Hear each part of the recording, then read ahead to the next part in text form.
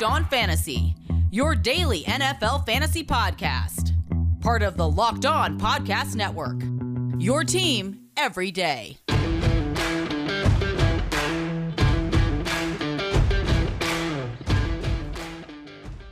Welcome in, everybody, to the Locked On Dynasty Football Podcast. I am Kate Majuk. You could follow me on Twitter at FFBallBlast. And as always, I am joined by my co-host, Marcus Mosher. You could follow him at Marcus_Mosher. Give the show a follow. Tell your friends to tell their friends to leave their friends 5-star reviews on the show. Help others find it. It means a lot to us. And don't forget to check out the YouTubes where we're streaming live, guys. You can come in here and ask us your questions. So check us out wherever you exist here in the social media verse or your podcast app. Marcus, happy Monday. Another week is almost in the books. Yeah, week 12 has been crazy. We want to say we hope you guys all had a great Thanksgiving. We're still recovering from Thanksgiving. It's been ridiculous. But we got some big storylines to talk about, Kate, from week 12. And we should start with some running backs and some injury stuff because, man, this was a brutal week. This was an absolutely brutal week. Lots of things not to be grateful for, I would say. If I could sum it up in a couple of words, we did have Christian McCaffrey, who was finally looking like himself, leave the stadium in a walking boot. Not good. Sounds like he rolled his ankle, and it's chaos. I don't know what to do. Yeah, I mean, we're getting to a point now where I think we can officially call Christian McCaffrey a little bit injury prone, right? He has not played a lot over the last 2 years, Kate. In fact, since the end of 2019, he's only played in 10 games, and he's left 4 of those games early. Like, are we just at the point now where Christian McCaffrey is somebody where we probably got to realize we're not going to see a 16-game season from him anymore. We're probably never going to see like a 14-game season. It's going to be so hit or miss with him going forward. I'm not willing to throw in the towel just yet because every time he does touch the ball, still amazing things happen. And when he is fully healthy, he does get that workload still. Another injury, though, to a big name running back, Dalvin Cook, suffered a shoulder dislocation. Yeah. Now, on its own, not great, especially for a running back that takes lots of contact, lots of hits to the shoulder area. But Dalvin Cook has a bit of an injury history when it comes to these shoulder dislocations. I think I had noted four shoulder dislocations. Well, and he's got one in the other shoulder right now. So both shoulders are banged up now. Both shoulders are literally falling out of their sockets. That's not good, especially for a guy that has an injury history with this particular ailment.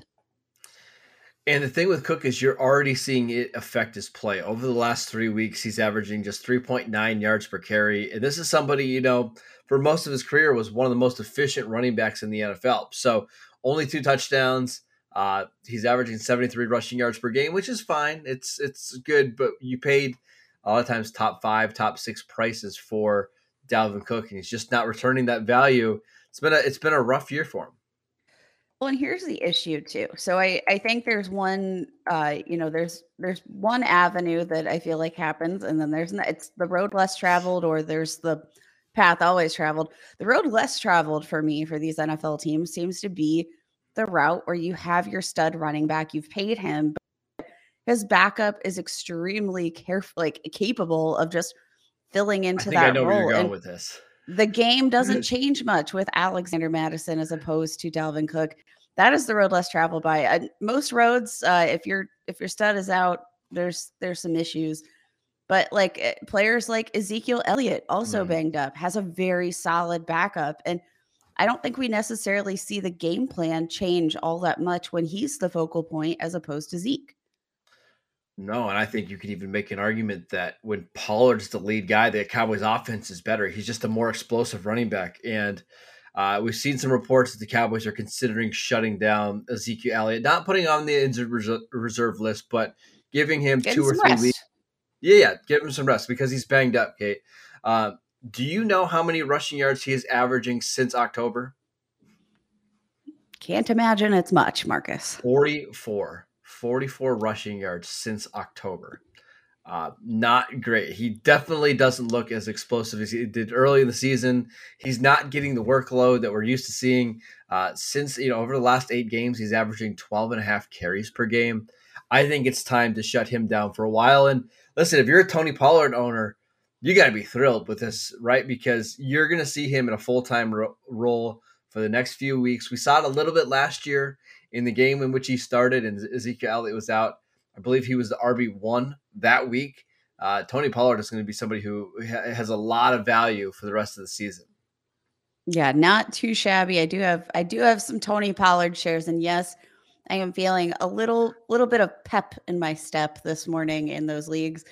Now, I think this just interestingly brings up the conversation of the concept of handcuffing, because I feel like this has been something that's been very heavily debated.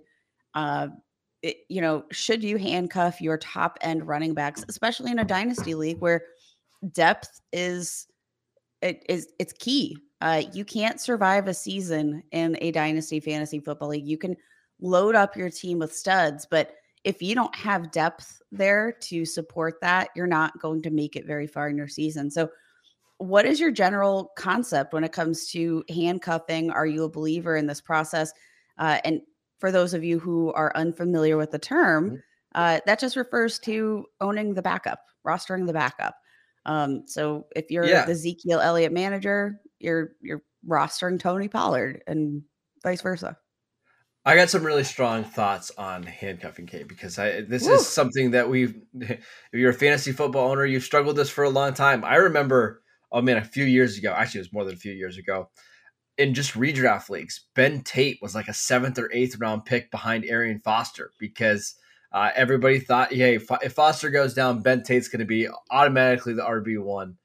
I think it's all dependent on the guys that are behind the star running backs. For example, we know Tony Pollard, hashtag good at the game, right? And every time he touches the ball, he makes plays. I'm not necessarily going out and buying or trading for guys that are only going to play because of injury, right? And their only value comes from volume. Let's touch on a guy that you love so much, Kate, Benny Snell, right?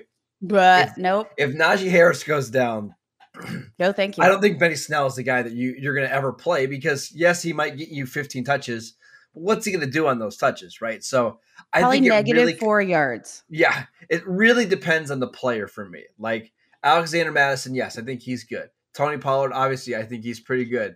Chuba Hubbard, yes. I don't know. I know you like Chuba a little bit more than I do, right? Yes, I do. I think Chuba is hashtag good at football. And I mean, even in the limited role that we saw, he was perfectly productive for fantasy. He was involved as a receiver. Now I genuinely, I think you're right. I think it definitely depends on the rushing scheme. The value of a handcuff is so dependent on the rushing scheme and whether or not that can translate to the backup. Benny Snell, I've had so many people ask me before, who's the backup? Because y'all know I'm a big Najee Harris fan. Hashtag Steeler or Najee Harris jersey right behind my head. That's very true. But I've had people ask me who is his handcuff, and I can firmly say there is no handcuff. Well, I've got an idea. It just wouldn't translate. We're going to play a game. We're going to go through some of the backup running backs in the NFL right now and see which guys that might be a good idea to target before the playoffs start, because we got playoffs starting here in 2 weeks in most leagues, 3 weeks in most leagues. Yep. Let's go through some names. But before we do that, I want to tell you guys about DirecTV. DirecTV Stream brings you live TV and on-demand favorites together like never before, which means you can watch your favorite shows, sports, movies, and all in one place. And the best part, there's no annual contract. So stop waiting and get your TV together with DirecTV Stream. You can learn more at directtv.com. All right, Kate, let's talk about some running backs here that could potentially be league winners because of the way injuries are, happen so frequently at the running back position. All right, Samaje Perine for the Bengals. Is that somebody that you should maybe go out and make a trade for just because of the workload there in Cincinnati? Yeah, probably. Just it's a volume-based play. Not the biggest fan of Savaje Perine, but I do think that, I mean, this is an offense who made a very big statement game yesterday. They're gonna score points regardless. I think pretty much any running back getting touches in this system could be potentially valuable. All right, I agree with you. Ronald Jones. No. He did get a little bit more work yesterday and looked He did. competent. Guys, but I can't trust Ronald Jones because there has been too much opportunity. I think Ronald Jones has to be one of the lowest value handcuffs in the NFL right now for all of fantasy football. It's just that offense is so good, but I think I agree with you. I just don't think Brady trusts him at all. No, and Ronald Jones, best pure rusher, I think, on that team. But the issue comes down to he's clearly not trusted. He has had opportunity after opportunity to earn more touches, and he hasn't. All right, let's give you one more. How about Marlon Mack? So he's been a healthy scratch most weeks. Actually requested a trade. The Colts said no. Is that somebody worth going out and getting because we know how well the Colts can run the ball?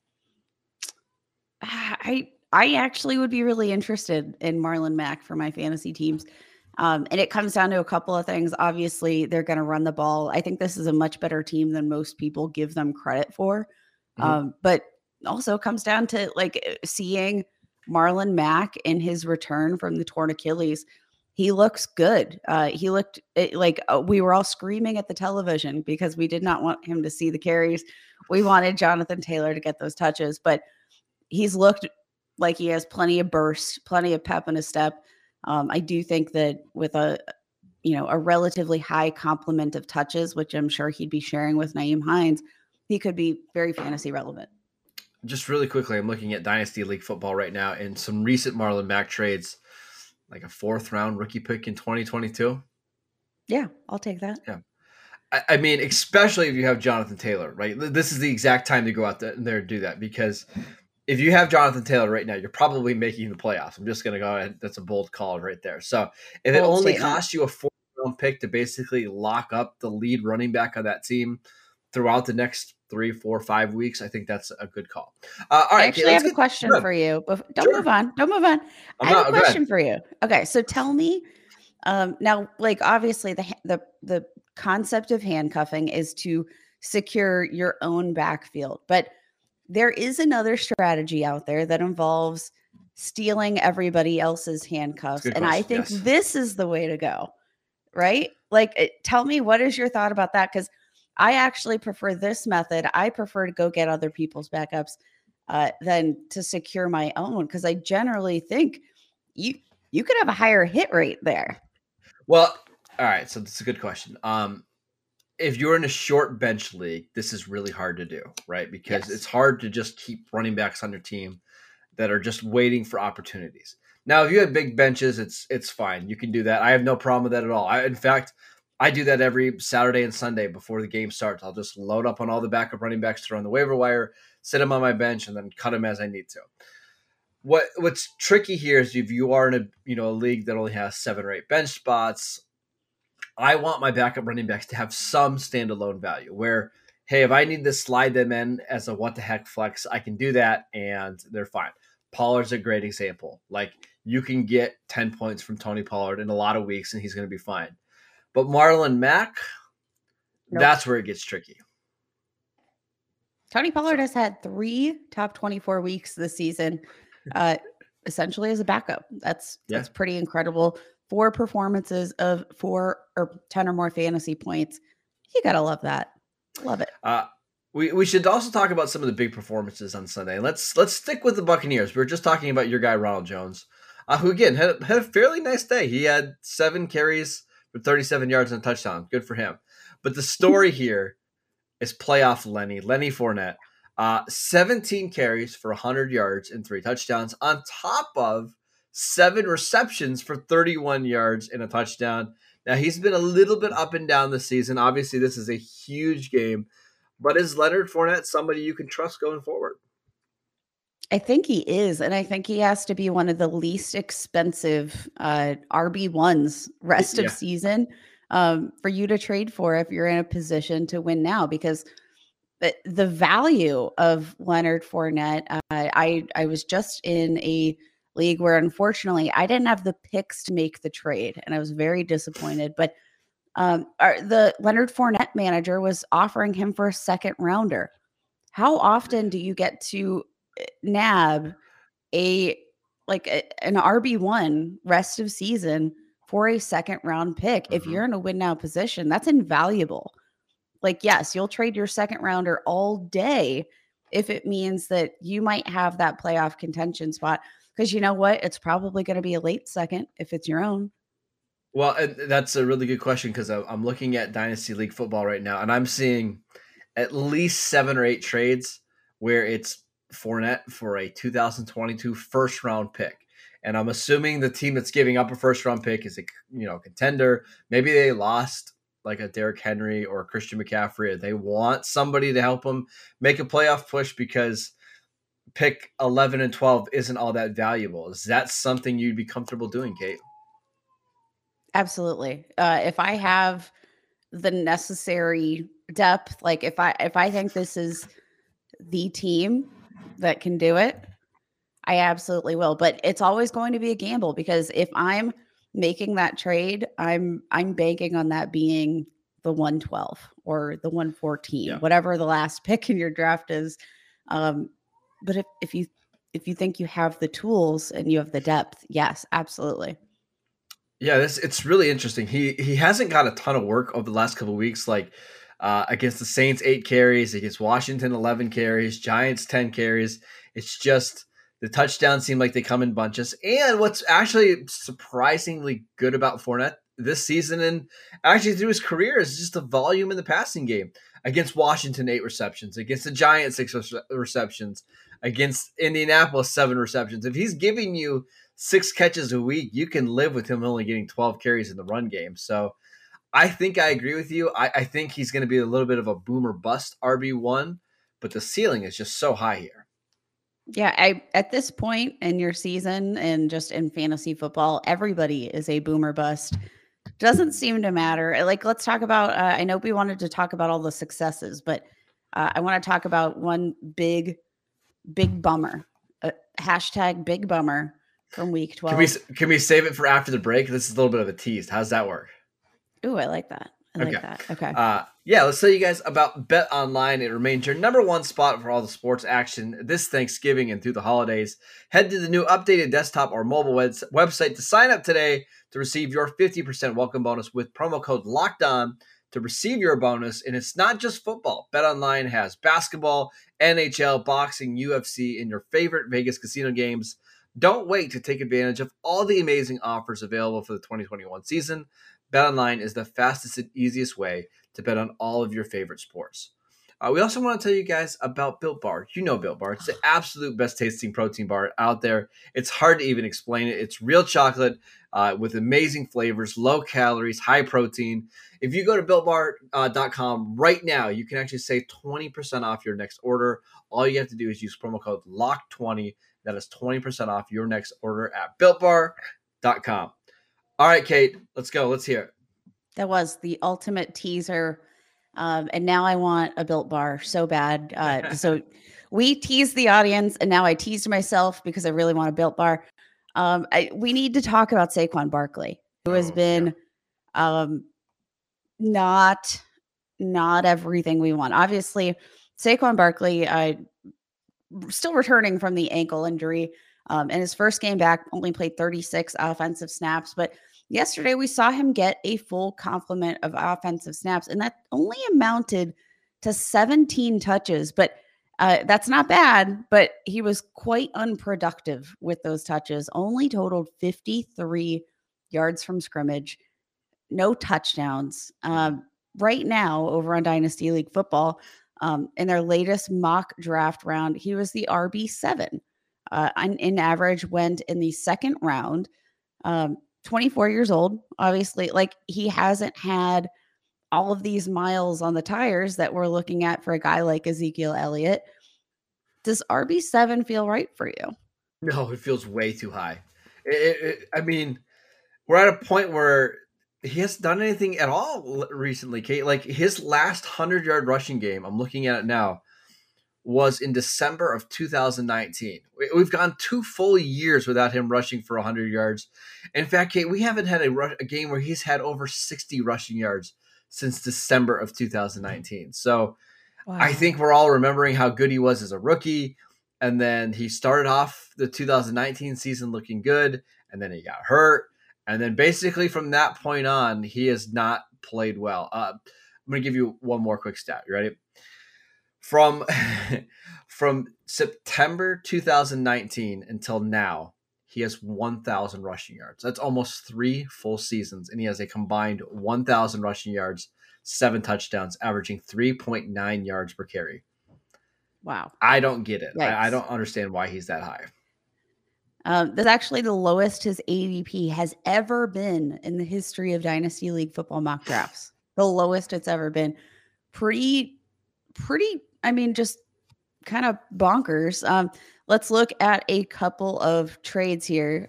They're a little crazy. Oh, I'm ready. Saquon Barkley for Taylor Heineke and a 2022 first and 2023 second round pick. So I'm assuming this is a super flex league, right? This has got to be a super flex, but that is still a little bonkers for me. That's a little low, but yeah, I mean, that just shows you where we're at, where that's even a conversation, right? The fact that that's a conversation at all is definitely, this is another trade that I do. All right. DJ Moore, a 2022 first, a 2022 fourth for Saquon Barkley, Courtland Sutton, a third and a fifth. You're taking Saquon Barkley there, right? Yeah, I think I would agree with you. Now that one's a little tricky just because you are getting another receiver back. But yeah, I mean, this is probably the time to buy Saquon. But at the same time, he's shown us nothing over the last 3 years that indicates he's an RB1. And Kate, I mean, it sounds weird, but he's going to be 25 years old here in just a couple months. And we know running backs, basically, once you get to that age 26 season, it's kind of all downhill. We're almost already there. This is rough. But the touch volume isn't there. He hasn't even had 750 touches so far in his young career. I think, isn't that the scary part, though, that he already has all these injuries without the touch volume? It is. But I think the upside is too high there. Listening to those trades, I would have done every single one of them. I think this is the time to test the waters because obviously RB7 feels high for Saquon Barkley, but that valuation says you can trade for him at much lower than the RB7 value in Dynasty right now. Just a couple quick things before we head out.